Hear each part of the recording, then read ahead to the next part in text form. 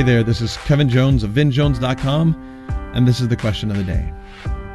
There are points in life that we have where we can just relax, and those times are kind of nice, where, and I'm not talking about a vacation, but just overall where nothing is going wrong, which may be almost never, but where things are pretty much even keel, where we aren't going from one disaster to the next, where there isn't a leak here, or the business, the product line is failing, or some piece of the business is just not doing well, and we're trying to fix it. We've been trying to fix that forever and haven't been able to get it right, or one of our kids is having a problem, but instead, life at certain points is just okay.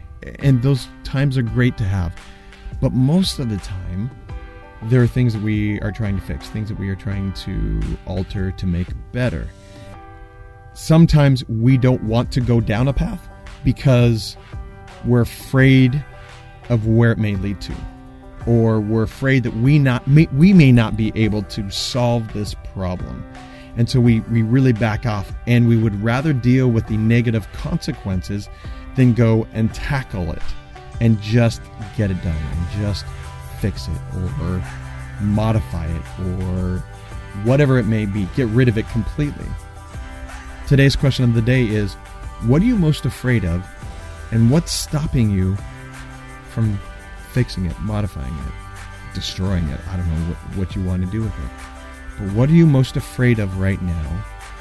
And what's stopping you from actually going out and conquering? You may think, well, I'm not really afraid of anything. And that may be true. You may not be afraid of anything, but I think if you look in the things that you have put off, afraid may be the wrong word. Timid, reticent, apprehensive. There's something in you that is making it so that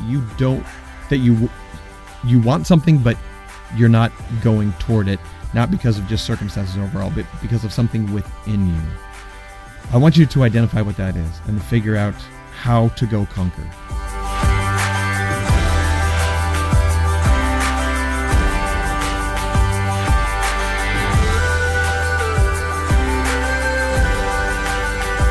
I have found that the better questions we ask, the easier the questions will be to find, and the more quality of answers we will find. Go to vinjones.com to learn how to ask those questions that get to the heart of the matter.